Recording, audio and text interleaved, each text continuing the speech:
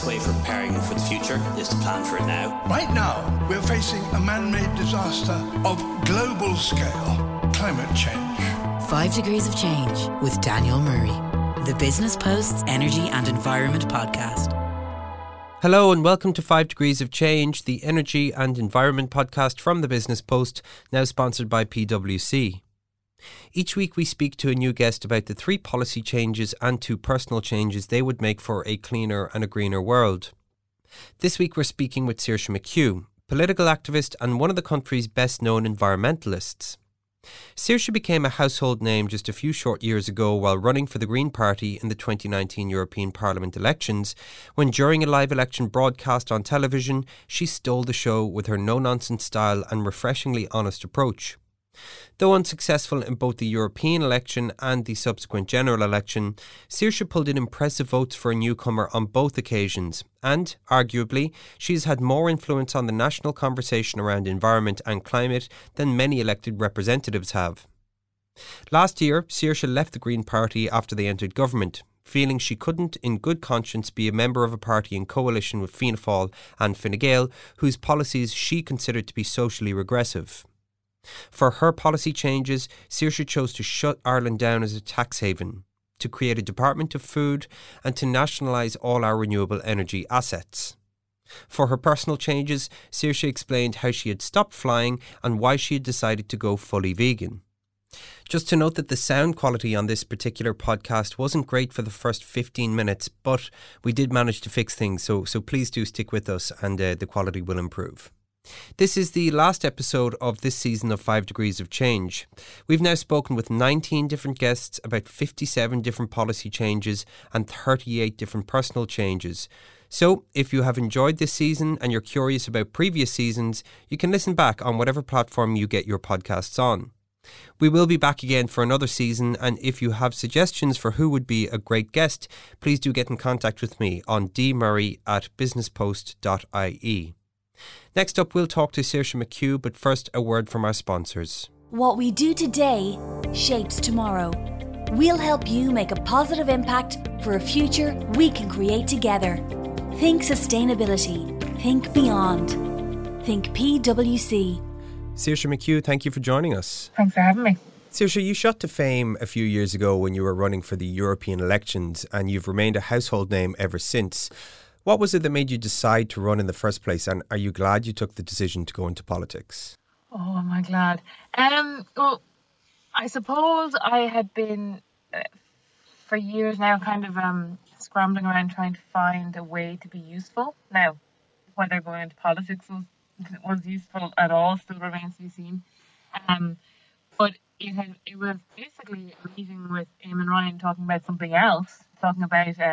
I believe at the time I was like, what about some sort of like sláinte care, but for the environment, that could get cross-party support. And he just said, well, why don't you run for us? And I'm sure he's kind of maybe thought he should have vetted me a bit more since then.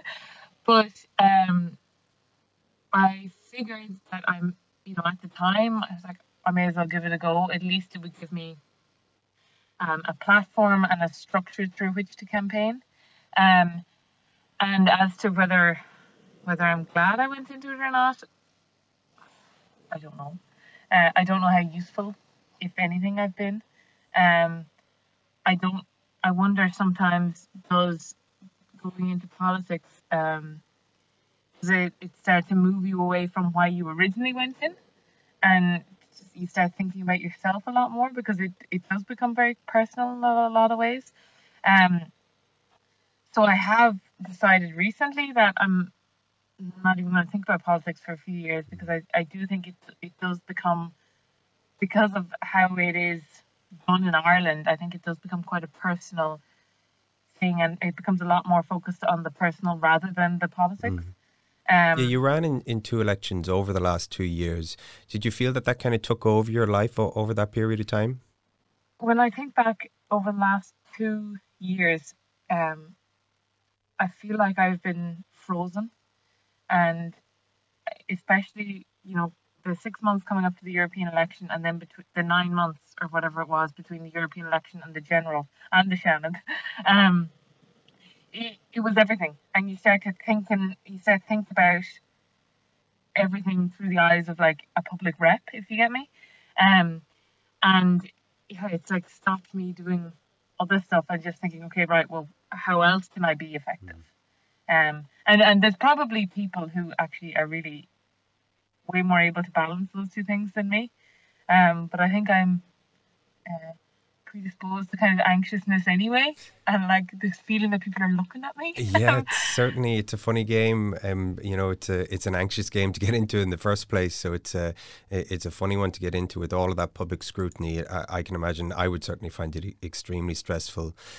What have you learned about the world of Irish politics over the last 2 years? I genuinely think like there's great things about our voting system, but like there's also massive flaws in that it just rewards parochialism and it rewards short-termism because of how, like, I wonder maybe if a percentage of the houses were given on a list system, would that remove people from the kind of the ties of like, you know, road fixing and I got you this and one thing I've especially seen in Mayo, and I'm sure it's the same all over the country, is this how politicians are rewarded for underfunded systems that they govern. So, like, I was talking to a friend of mine who was saying, you know, Alan Dillon has my vote now. I said, why? She goes, well, he got my kid a bus pass for school. And I was like, yeah, but your kid was entitled to that. And she was like, well, I couldn't get one, and he got one. I'm like, okay, well, first of all, his secretary did.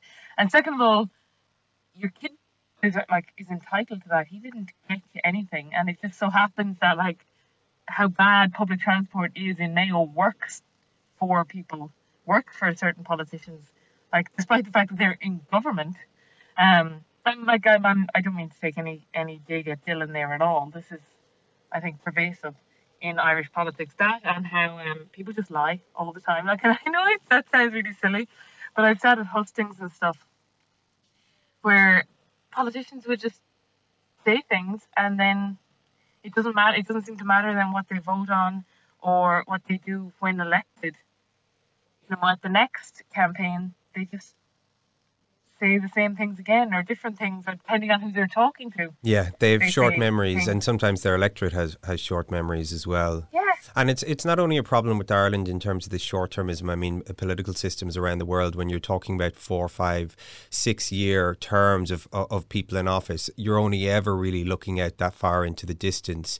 And when it comes to environmental issues, when it comes to climate issues, that becomes a particular problem because you're talking about much more long-term strategic thinking. You're talking about intergenerational policy making, really, in many ways. You were saying there earlier that, you know, you don't want to think about politics, at least for the next few years. Do you think it is possible that you would run again? It's something I've thought of, because I think the hardest thing I found is getting access to the media when you're unknown. And I feel like I've done that hard bit now. And so part of me thinks like, Jesus, you know, I remember the 6 months coming up to the European election where I was like knocking on doors and people, one, didn't know there was a European election, and two, were like, sorry, who are you? You know, and I had 20 posters all across the Midlands Northwest. Dad went around putting up. And when I think of, like, it was just so hard. And you see so many people through so many election cycles, like, who might or would be really good public reps, but it can be just luck. For me, I think a lot of it was luck of getting on prime time because of Grace O'Sullivan's previous vote. And when I think of how, like, I've broken the back of that particular difficulty, I think, oh, maybe I would run again. But then, and I don't know if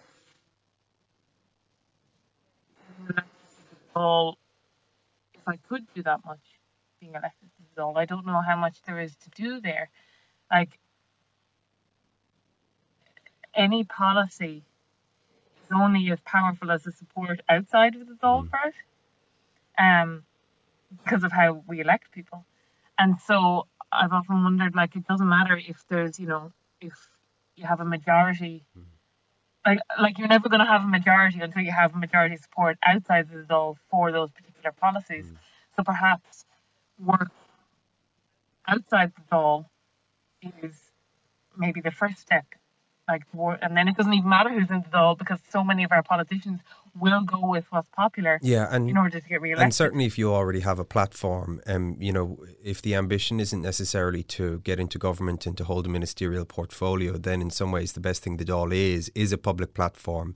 So if you have a public platform outside of the Dáil and it's one that you can use, and perhaps there are things that you can do, and you don't necessarily have to engage in the art of compromise that many people have to inside parties as well. If you were to run again, it almost certainly wouldn't be as a Green candidate, you having left the party recently, and I think when you left it you described the culture there as toxic. Were your views really as ideologically separated from the parties? Well, this is the thing, because when you listen to a lot of people in the party talk, it does sound like our views are aligned. So perhaps a lot of it was to do with conflict only arose when going into government became an option. And perhaps, I think it's very generous for it to be called the art of compromise, especially the manifestation of it we see in Ireland. It doesn't look like much of an art to me. I think that there's quite a conservative element to environmentalism, and actually it's probably to everything, but I'm looking at it in environmentalism, and I think we're all subject to it. Like, I often wonder, when I'm in my 60s, what will be happening politically that I'd be like, oh, that's not right, that's not the way it goes, because I think that naturally happens, and I do think that there was maybe this idea of, who do these people think they are? I've been doing this for years, or we've been doing this for years, and now we know how to be environmentalists. And it just came to a head. Like, I think we probably could have stayed in the Greens for a while, or a lot of us could have stayed in the Greens if the issue of government hadn't come up so immediately. And I still maintain that the Greens as a party would have been much better off staying outside and finding their feet. Like, they've been just riddled with controversy, and like really kind of quite juvenile interior leaks, and like dirty laundry all over the place, on the hallway, hanging on the front door. It looks like a party that needed, 4 years in opposition to maybe mature. But maybe I'm wrong. Maybe the climate crisis is such that going in with Fianna Fáil and Fine Gael was the most sensible thing to do. I don't think myself and the people who disagree with me will ever kind of come to an agreement on that. Yeah. You were recently linked with the establishment of a new left Green party called An Rabharta Glas, along with other former Green Party members. What is your involvement with that group, and can we expect to see a new Green Party launched in the coming months or years? I'm not involved with that group. I think my involvement in that group goes as far as being friends with, and having been being politically aligned with a lot of the other people's names. It sounds like they're going to launch, and to be honest, I think it's a great addition to Irish politics. It'd be a great addition to environmentalism, because it does in Ireland, or political environmentalism in Ireland. Obviously, it will depend on how it all plays out. But what I do like about about a new group coming out is I know people always roll their eyes, oh look, the left is splitting, blah blah blah. But I often see that as a good thing. First of all, because we don't have a first past the post system, so it doesn't matter if there's 100 groups. But also, I think it shows like a dynamism and life in progressive politics in Ireland, maybe that doesn't seem to exist that much in maybe more conservative politics in Ireland, that are you know, are losing ground all the time. And so I actually think, you know, Ireland has been so badly served by 2 or 3 main parties going back and forth between each other for 100 years, that the more parties, the more options, the more takes and angles on stuff is only a good thing. Okay, Saoirse, well, it's time for your 5 degrees of change. So you're going to give us 3 policy changes and 2 personal changes for a greener world. So tell us what your first policy change is. My first policy change, now these are all like based in Ireland, would be closing Ireland as a tax haven. So closing all our tax loopholes and committing us to tax justice, global tax justice. Okay, great. Well, this wouldn't seem like your kind of typical environmental policy change. So how does this link back into climate and environmental justice? I suppose it's quite, it is quite a maybe unclear or non-intuitive link, but Ireland, you know, we allow so many countries and companies to hide profits here and to avoid being taxed. And what that is doing in effect is it's allowing companies to steal revenue that should be going to other countries. And in a lot of cases, these countries are poorer countries than Ireland. And those countries need revenue in order to bring up the quality of life of their own citizens, but also for environmental protection, for adaptation work, and for infrastructure work, so that they can both adapt to a climate changed world, but also so they can mitigate as soon as possible, and so they can begin to reduce their own emissions. Like, if you think about what is needed, and the same as in Ireland, like you always hear people who are maybe trying to put off climate action, you'll always hear the cost of it being invoked. And like, there's no other way to think about it, but all this tax that's hidden in Ireland is tax that should be going to other countries. The Irish government to this day still argues that we're not a tax haven. You know, they say our tax regime is fully transparent. They say our corporate tax rate is 12.5%, which may be low tax, but it's not zero tax. So what is it in your view that makes Ireland a tax haven? Well, not being an expert on tax whatsoever, and actually a few times I have tried to read reports about it, I'm like, oh God, that's awful complicated. I suppose, you know, the Irish government may say that we're not a tax haven, but virtually everywhere else that talks about tax havens does. Didn't the European Parliament just vote that Ireland was a tax haven? You know, the Tax Justice Network votes that Ireland is a tax haven. Christian Aid talks about Ireland as a tax haven. Lecturers talk about Ireland being a tax haven. Like, Ireland is a tax haven. Certainly, you're backed up anyway by the University of Berkeley, who 2 years ago put out a paper estimating that about 170 billion is lost to governments all around the world every year from profit shifting to tax havens. And Ireland was labelled as one of the biggest tax havens in the world because of the volume of revenues that are shifted onshore here for tax reasons. 170 billion is a lot of money. What could governments around the world be using that money for instead? Well, I just saw an article there when I was reading about this by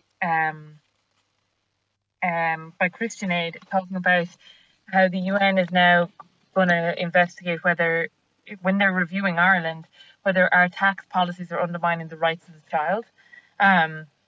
So education, sanitation, you know, adaptation for climate change, environmental measures, improving the quality of life across so many things, health, housing. The same thing we use tax for here. And it's also worth mentioning, you know, that Ireland too loses a tax take from tax avoidance. This is not something where we are the winners.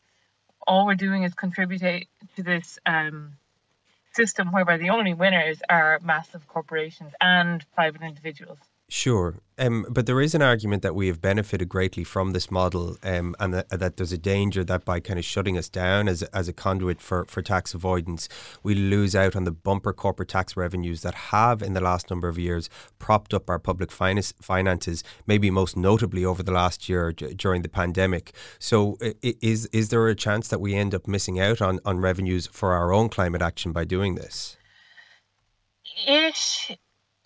I think that as an argument is actually another argument against being a tax haven, because what it's saying though is, we have made ourselves so dependent on this tax take, we can't afford to lose it, which is all the more reason to develop a much broader, much more robust tax base in Ireland. And also, and alongside that, what that would mean would be, instead of relying so much on foreign direct investment, it would mean we start to develop localized industries and localized businesses. And I think a lot of the problem with Ireland is we've put ourselves into this situation which is precarious no matter whether we maintain it or not. Like Joe Biden there just a few days ago was talking about a corporate tax rate of, I think it's 21% for US multinationals, no matter where they are based in the world. And that could look at Ireland losing a whole load of tax revenue. And of course it could, because we have such an unsustainable system. Like, we are so reliant on a few small companies that we've backed ourselves into a really precarious situation. And we were already looking at a loss in corporate tax take because of new measures being brought in by the OECD.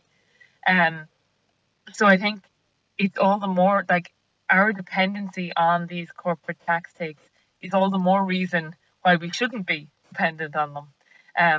Because of the massive impact it will have if they leave. And the new US Treasury Secretary Janet Yellen just in the last few days has called for a global minimum tax rate to reverse a 30-year race to the bottom, as she called it. So we could finally be nearing the end of this kind of global system of tax avoidance.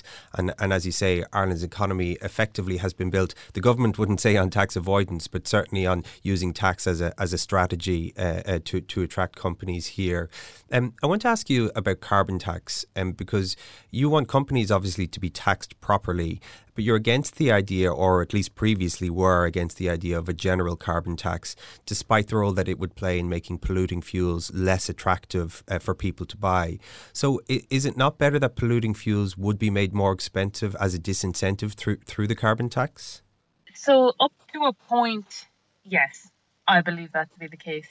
And the issue, and specifically in Ireland, and I did speak about this during an election campaign, is that more effective, I believe, would be first providing the alternatives for people to switch to. While it makes sense economically, and often, like, if you take into account, the plastic bag tax, those kind of disincentivizing taxes only work when the option that is there is readily usable and readily available.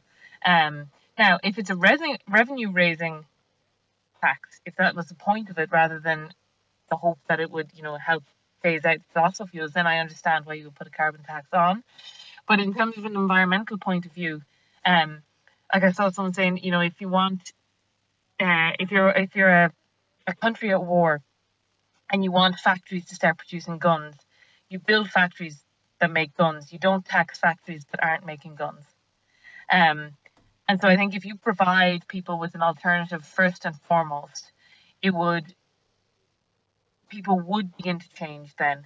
And then if people aren't taking, the alternative options, be it, transport, housing, even heating, then you could look at, well, why aren't people changing? But it's not that people, of course I am skewed because I'm based in Achill. I'm renting a house. I'm renting a really old house. But the reason is not just that fossil fuels are too cheap. It is also that the alternatives are way too expensive and to be honest, quite out of reach for people. Okay, Saoirse, it's time to move on to your personal changes. So what's the first change that you've made in your life? I have stopped flying places and I've started, I suppose, changing where I go and how I go there.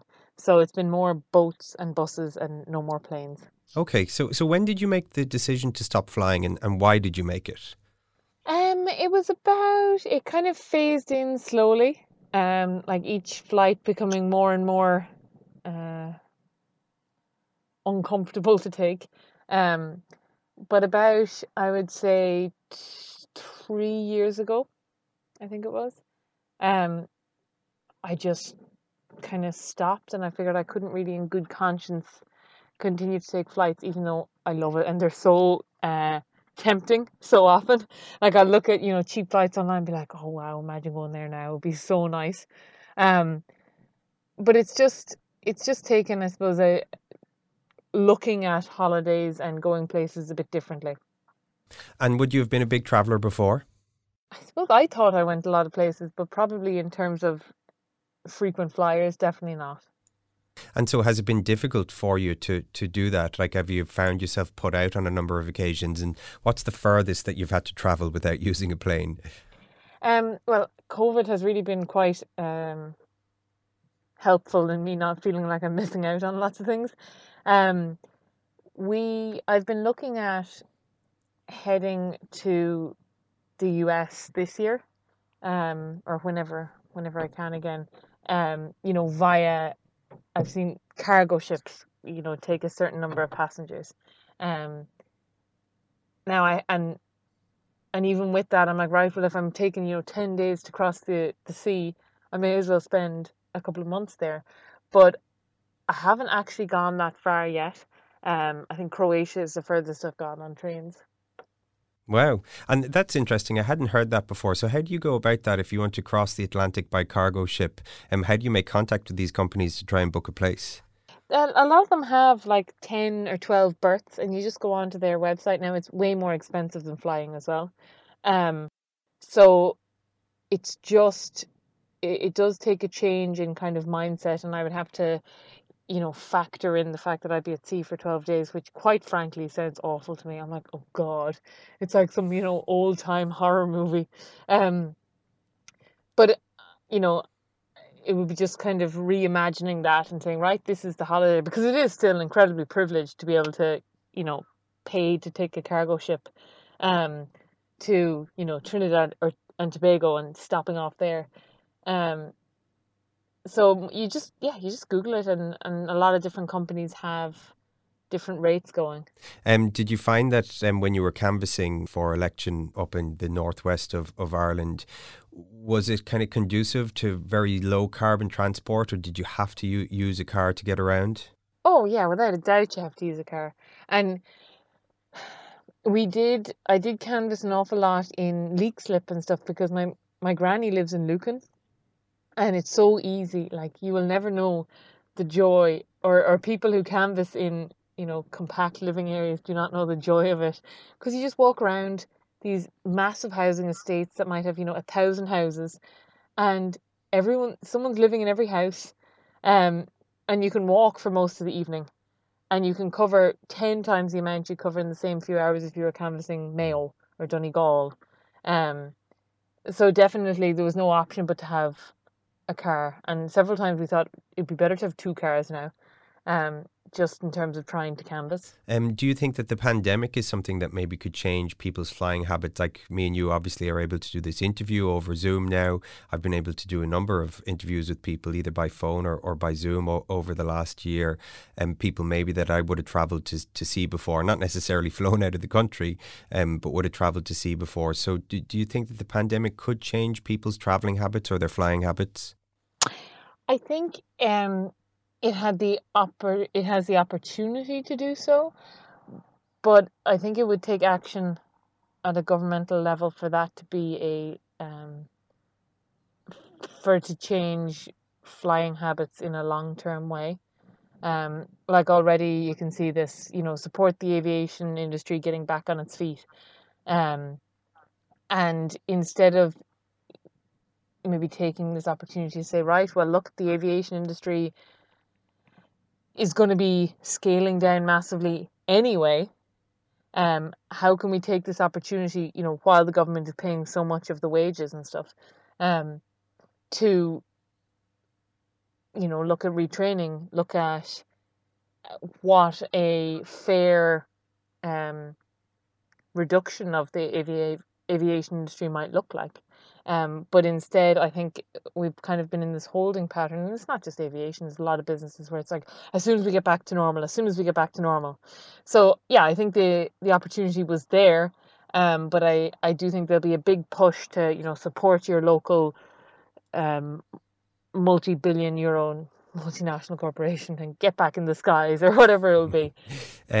Although we do discuss them on this podcast, some people are quite critical of advocating for personal changes like stopping flying or cutting down on meat or those kind of personal changes when it comes to climate change, or even just focusing too much on the personal change side of things, because it kind of socializes the responsibility when maybe it's certain corporations and government that ultimately have the responsibility for making the systemic changes. What's your philosophy when it comes to making these kind of personal changes for the sake of the environment? I suppose it's that, you know, I accept that a lot of these things are like all of what's happening is a societal issue. They're systemic issues. You know, a lot of it can be traced down to capitalism. And I would never advocate that we all just turn off an extra light as a solution, because I would agree with a lot of those people in that I do think this socializing of and the individualization of the responsibility of climate breakdown, I think it's just wrong. I think it's factually incorrect. You know, we don't live as individuals. But that being said, I still try to do the most I can in, you know, a lot of aspects of my life, while knowing that, you know, it's not going to save anything. I still think, well, you know, if I have the choice, I would at least like to not put money behind this industry. But I would never advocate it for it, and I would never try and make somebody feel guilty about it, because we're not going to guilt our way out of this at all. Oh, okay, Saoirse. Well, let's get back onto your policy changes. So what's the second policy change you've made?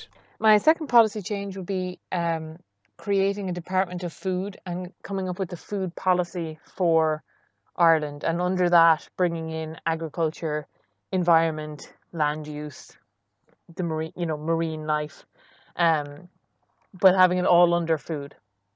Okay, great. So currently we obviously have the Department of Agriculture. So why recharacterize that department as the Department of Food, and what difference do you think that shift in emphasis would make? I suppose, you know, and this comes from Europe as well. So I'm saying this knowing that a lot of the changes would be shaped by what happens in Europe. But we're imagining if, you know, we could do whatever we liked.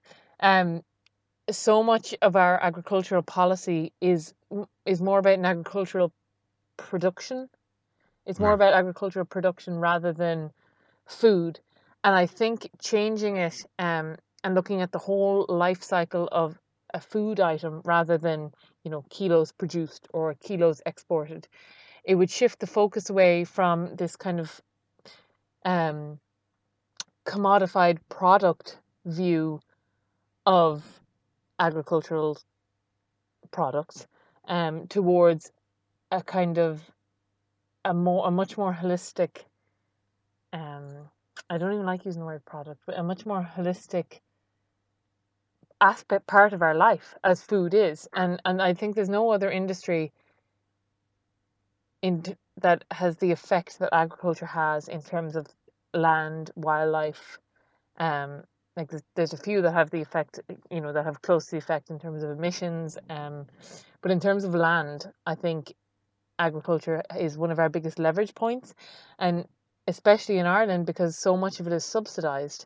Like we already have a massively subsidised agricultural system, so it means that there's a lever there, meaning, you know, we could make transitions in our agricultural system that could be done in a really fair way because it is so heavily subsidised. It is so controlled by the state and by the EU. And certainly it is the largest interface we have with nature, really, and farmers, therefore, are the custodians of that nature and of that land. What would be your big priorities then if there was a new Department of Food established? What would be the priorities of that department and what kind of responsibilities would fall under it? Well, I suppose the main thing I would like to see in it would be a redistribution of power within our agri-food system. Um, currently it is being seen, our agricultural system is used and is acted upon as um as something that is geared primarily towards creating profit rather than creating food locally. So my main thing I would like to see would be a redistribution of power from, you know, from large agribusinesses, from large chemical companies, and a reorientation of power to people who live locally, to the farmers themselves.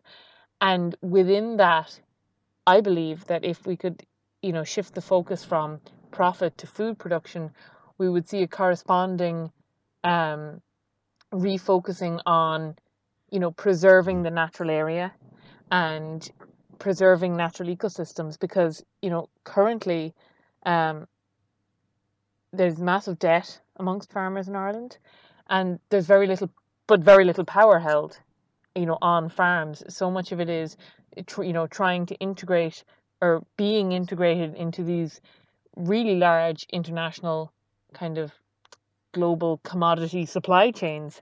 Um, so I think if we could look at it through a lens of food, all the way from, what is the life like in the field that this is grown, all the way through to who can afford this food. Does everyone have access to food that is grown near them? Like I see, and it's a big issue, especially in the southeast in Ireland at the moment.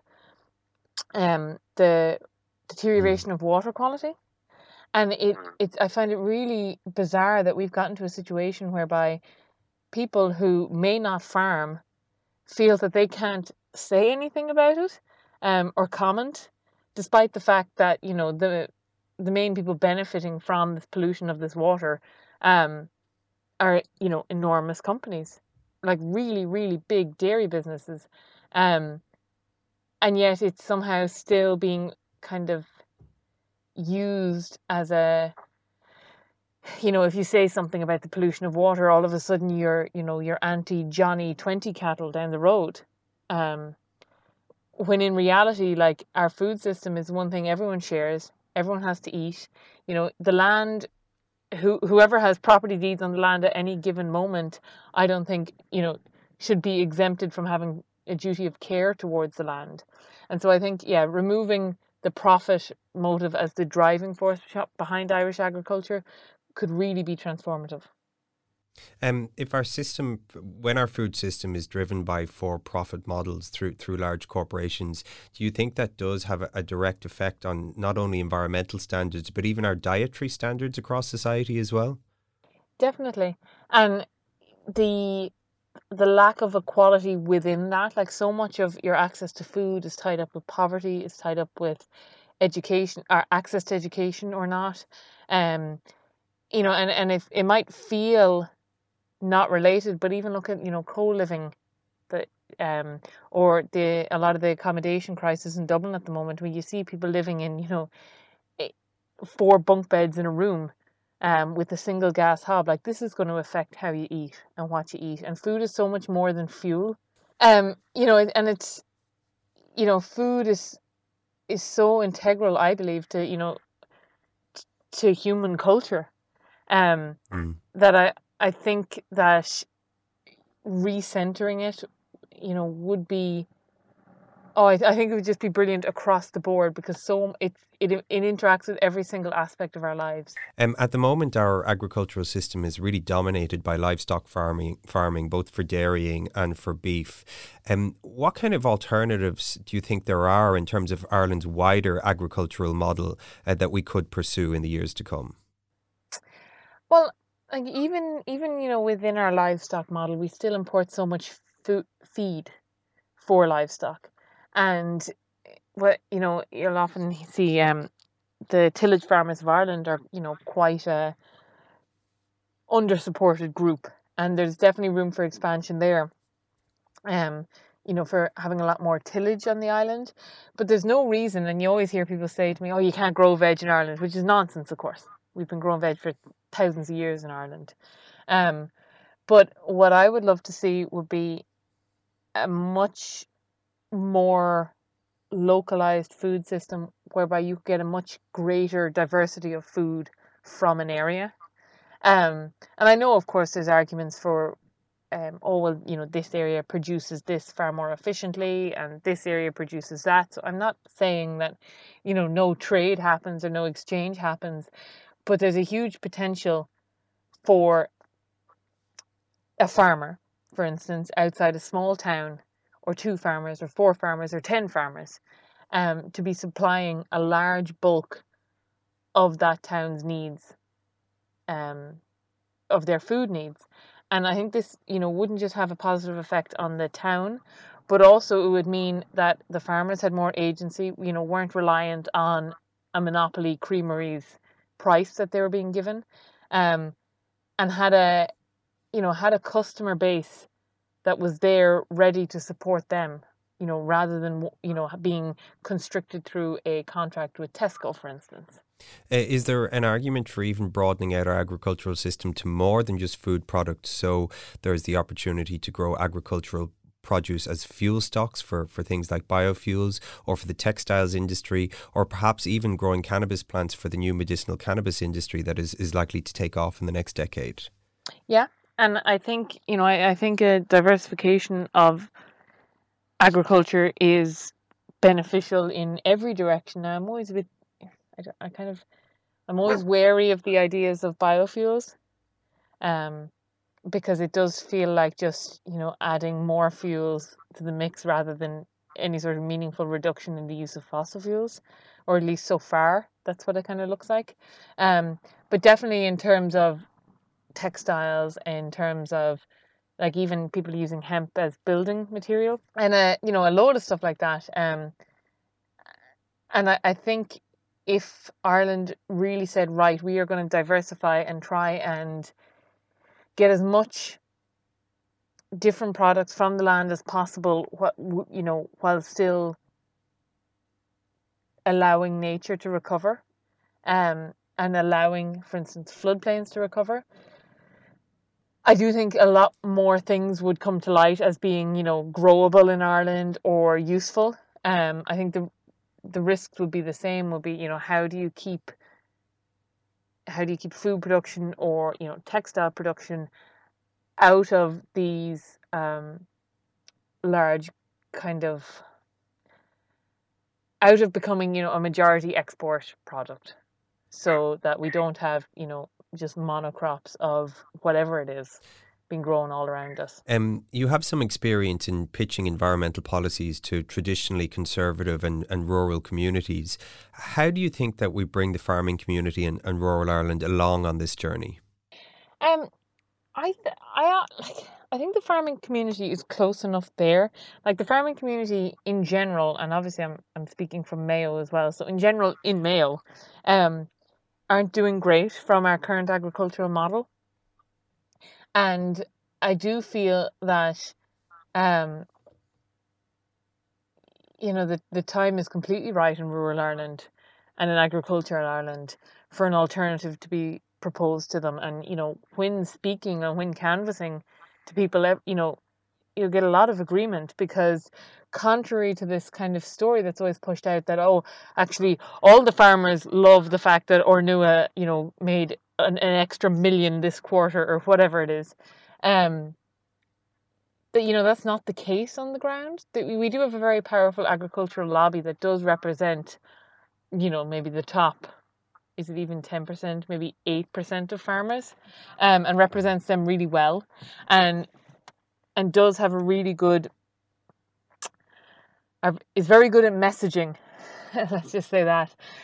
So there is this idea, this kind of homogenization of all farmers and all farming experience.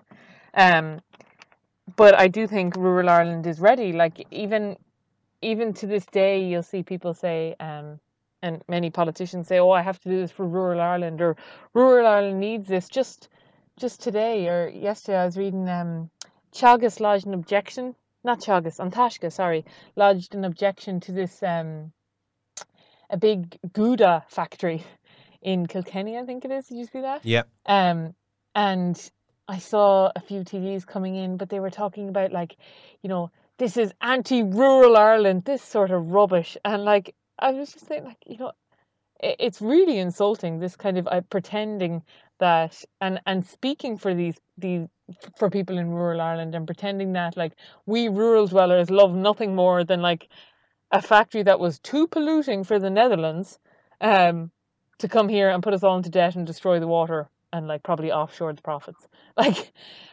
how they've managed to rhetorically get away with linking that to rural Ireland without everyone falling off their seats laughing at them, is beyond me, but it's very well done. And look, I think that there's probably a lot more in common between farming communities and the environmental movement than people often give credit for. Okay, Saoirse, well, look, we're going to move on to your second personal change. So what's the next change that you've made in your life? I went vegan. So I had been vegetarian for years, and I finally decided to go vegan. So when did you decide to do that?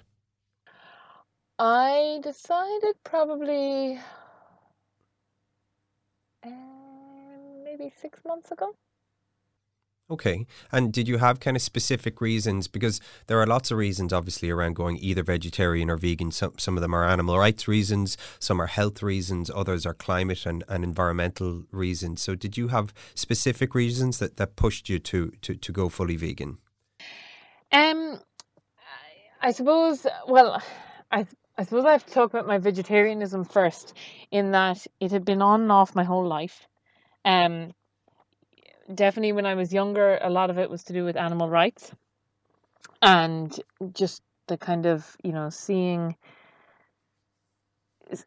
when I was younger, like I always used to watch when Dad would send the lambs off to the factory and seeing the sheep go mental, and it just used to break my heart, because obviously those lambs aren't going to get a job in the factory.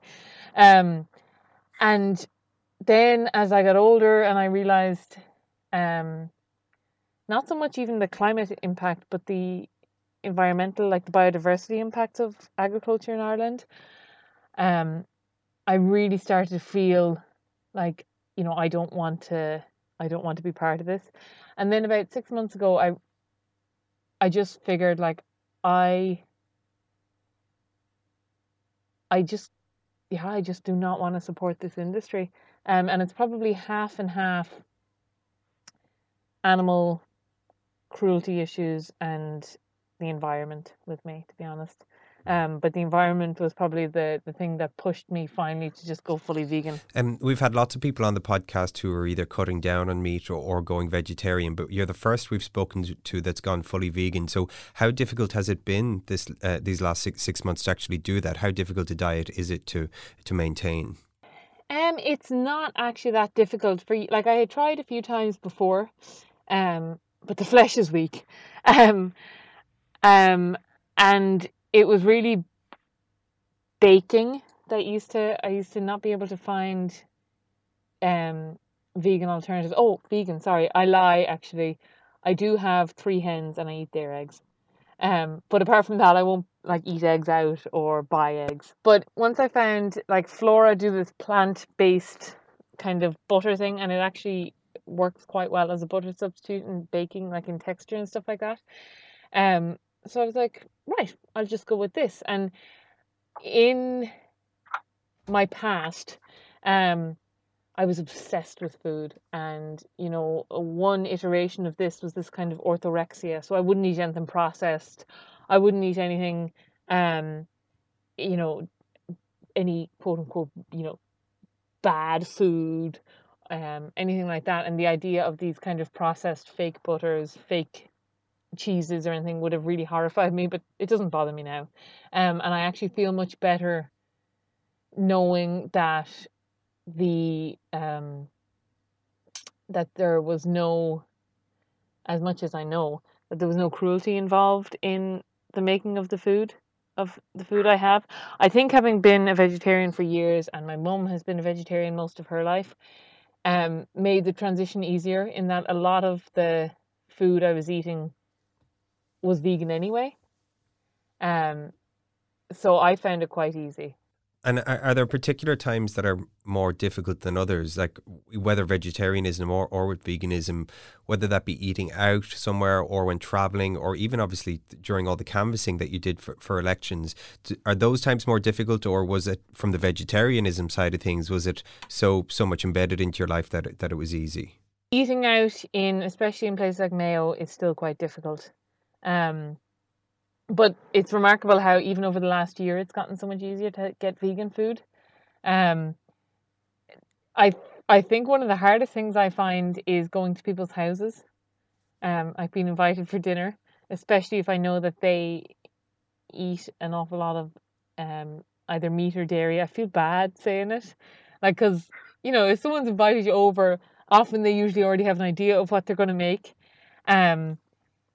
So yeah, that's when it feels most difficult, to be honest.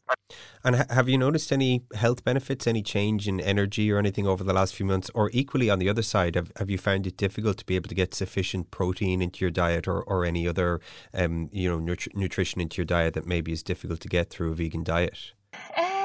No, I've been not really. Like, I do have vegan protein because I do a good bit of weightlifting.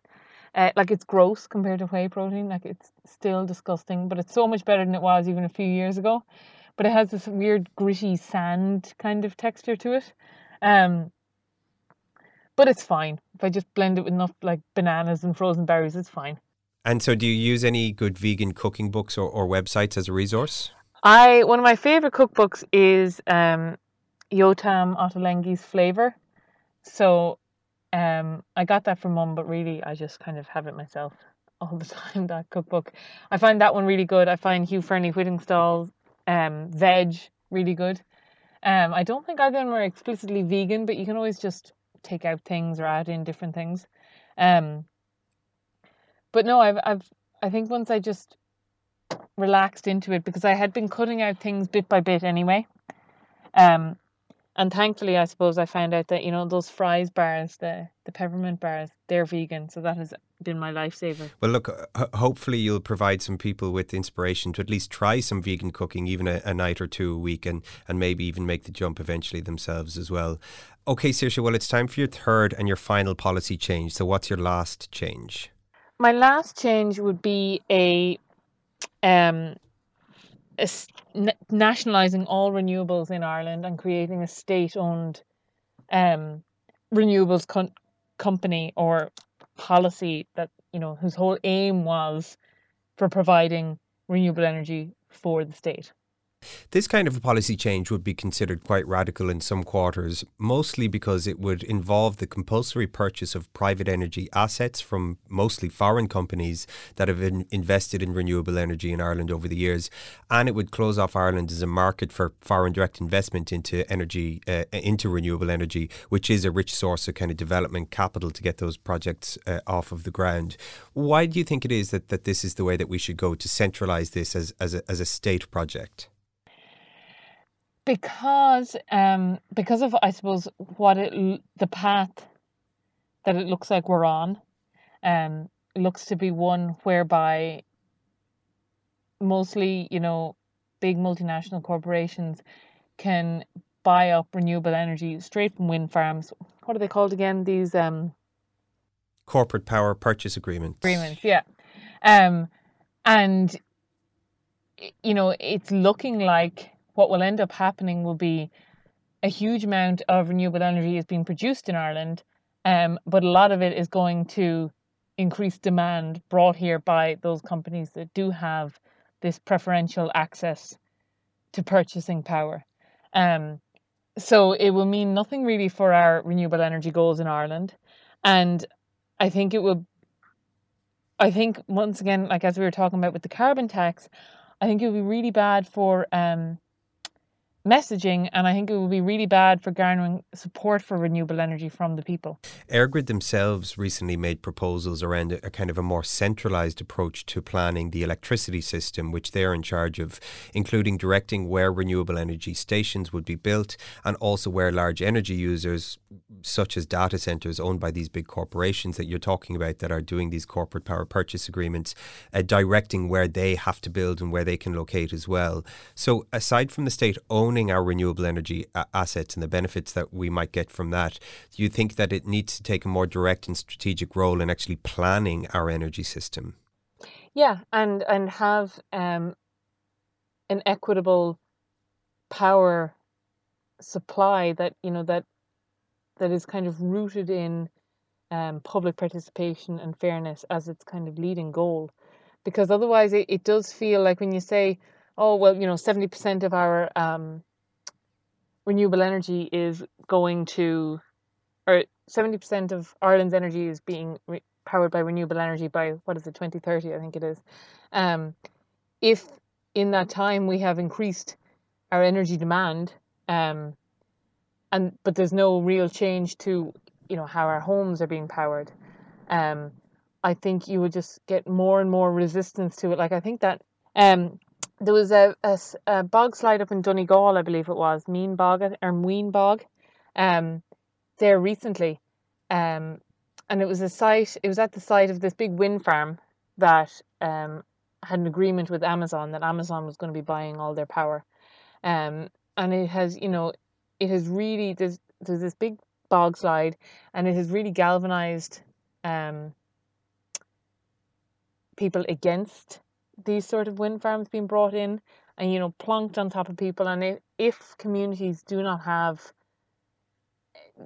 the benefits or don't get the benefits of these wind farms, I think it's going to be more and more difficult to situate them in places. And I think the situation will come to a stage where like these wind farms will be like materially stopped by people.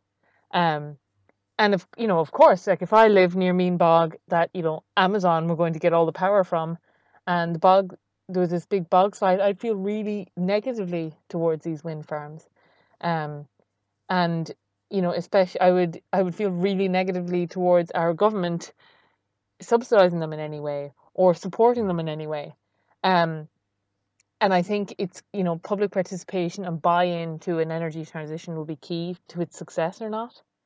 So I really worry that we're just creating a massive problem for ourselves by allowing these companies come in, and not to mention, of course, the fact that we're still looking at increasing our overall energy consumption.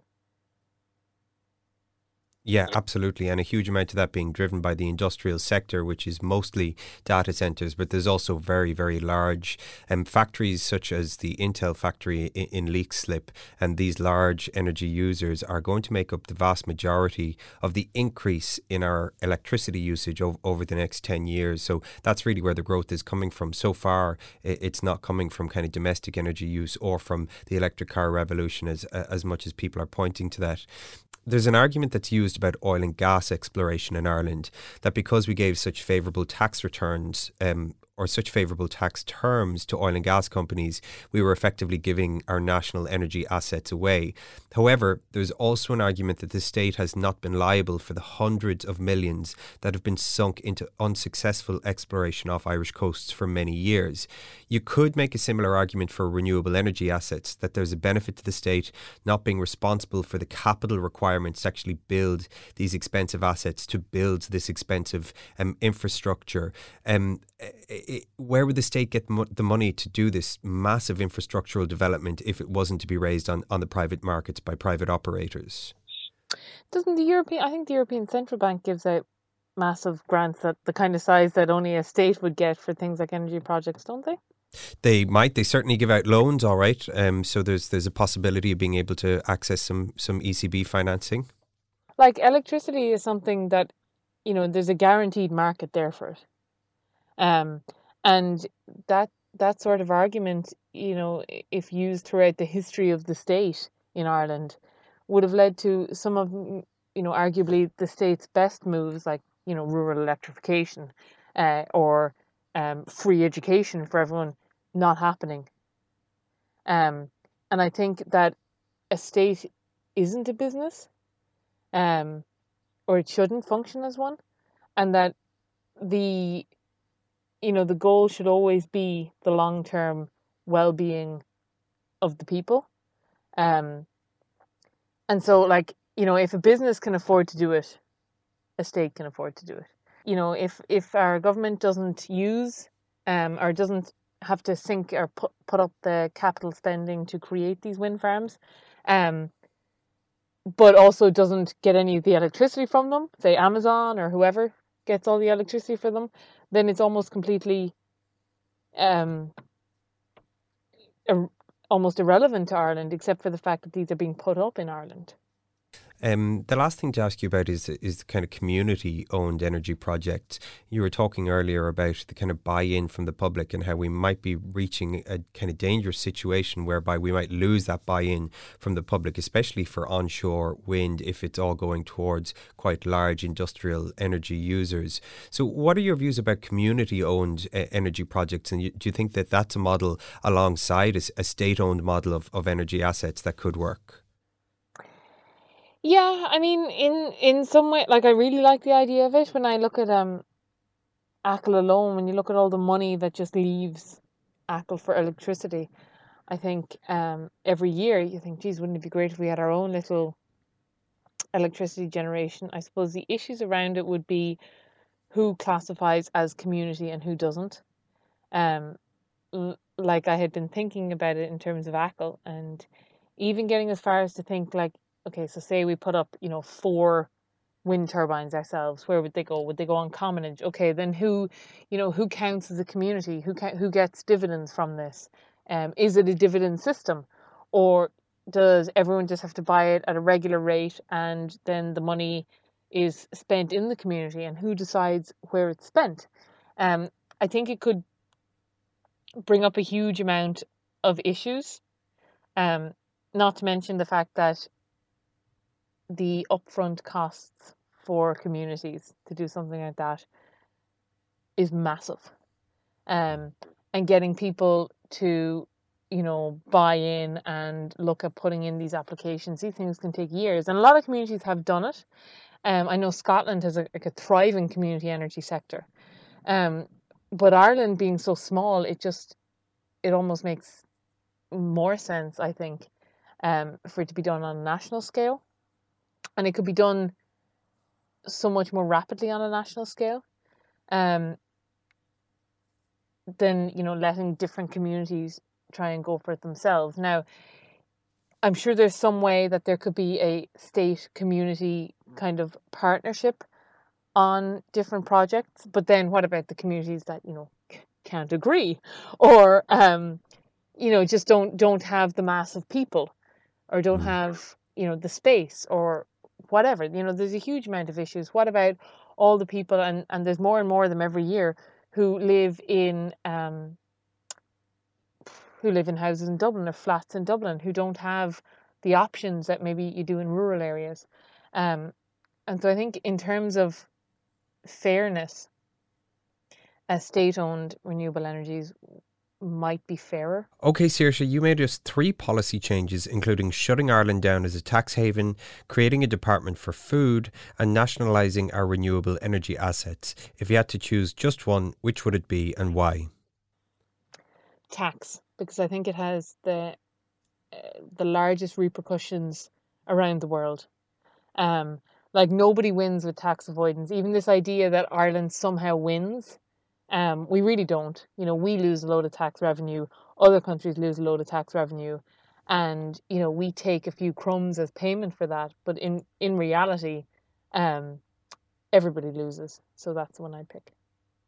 Saoirse McHugh, thank you so much for joining us. Thanks a million.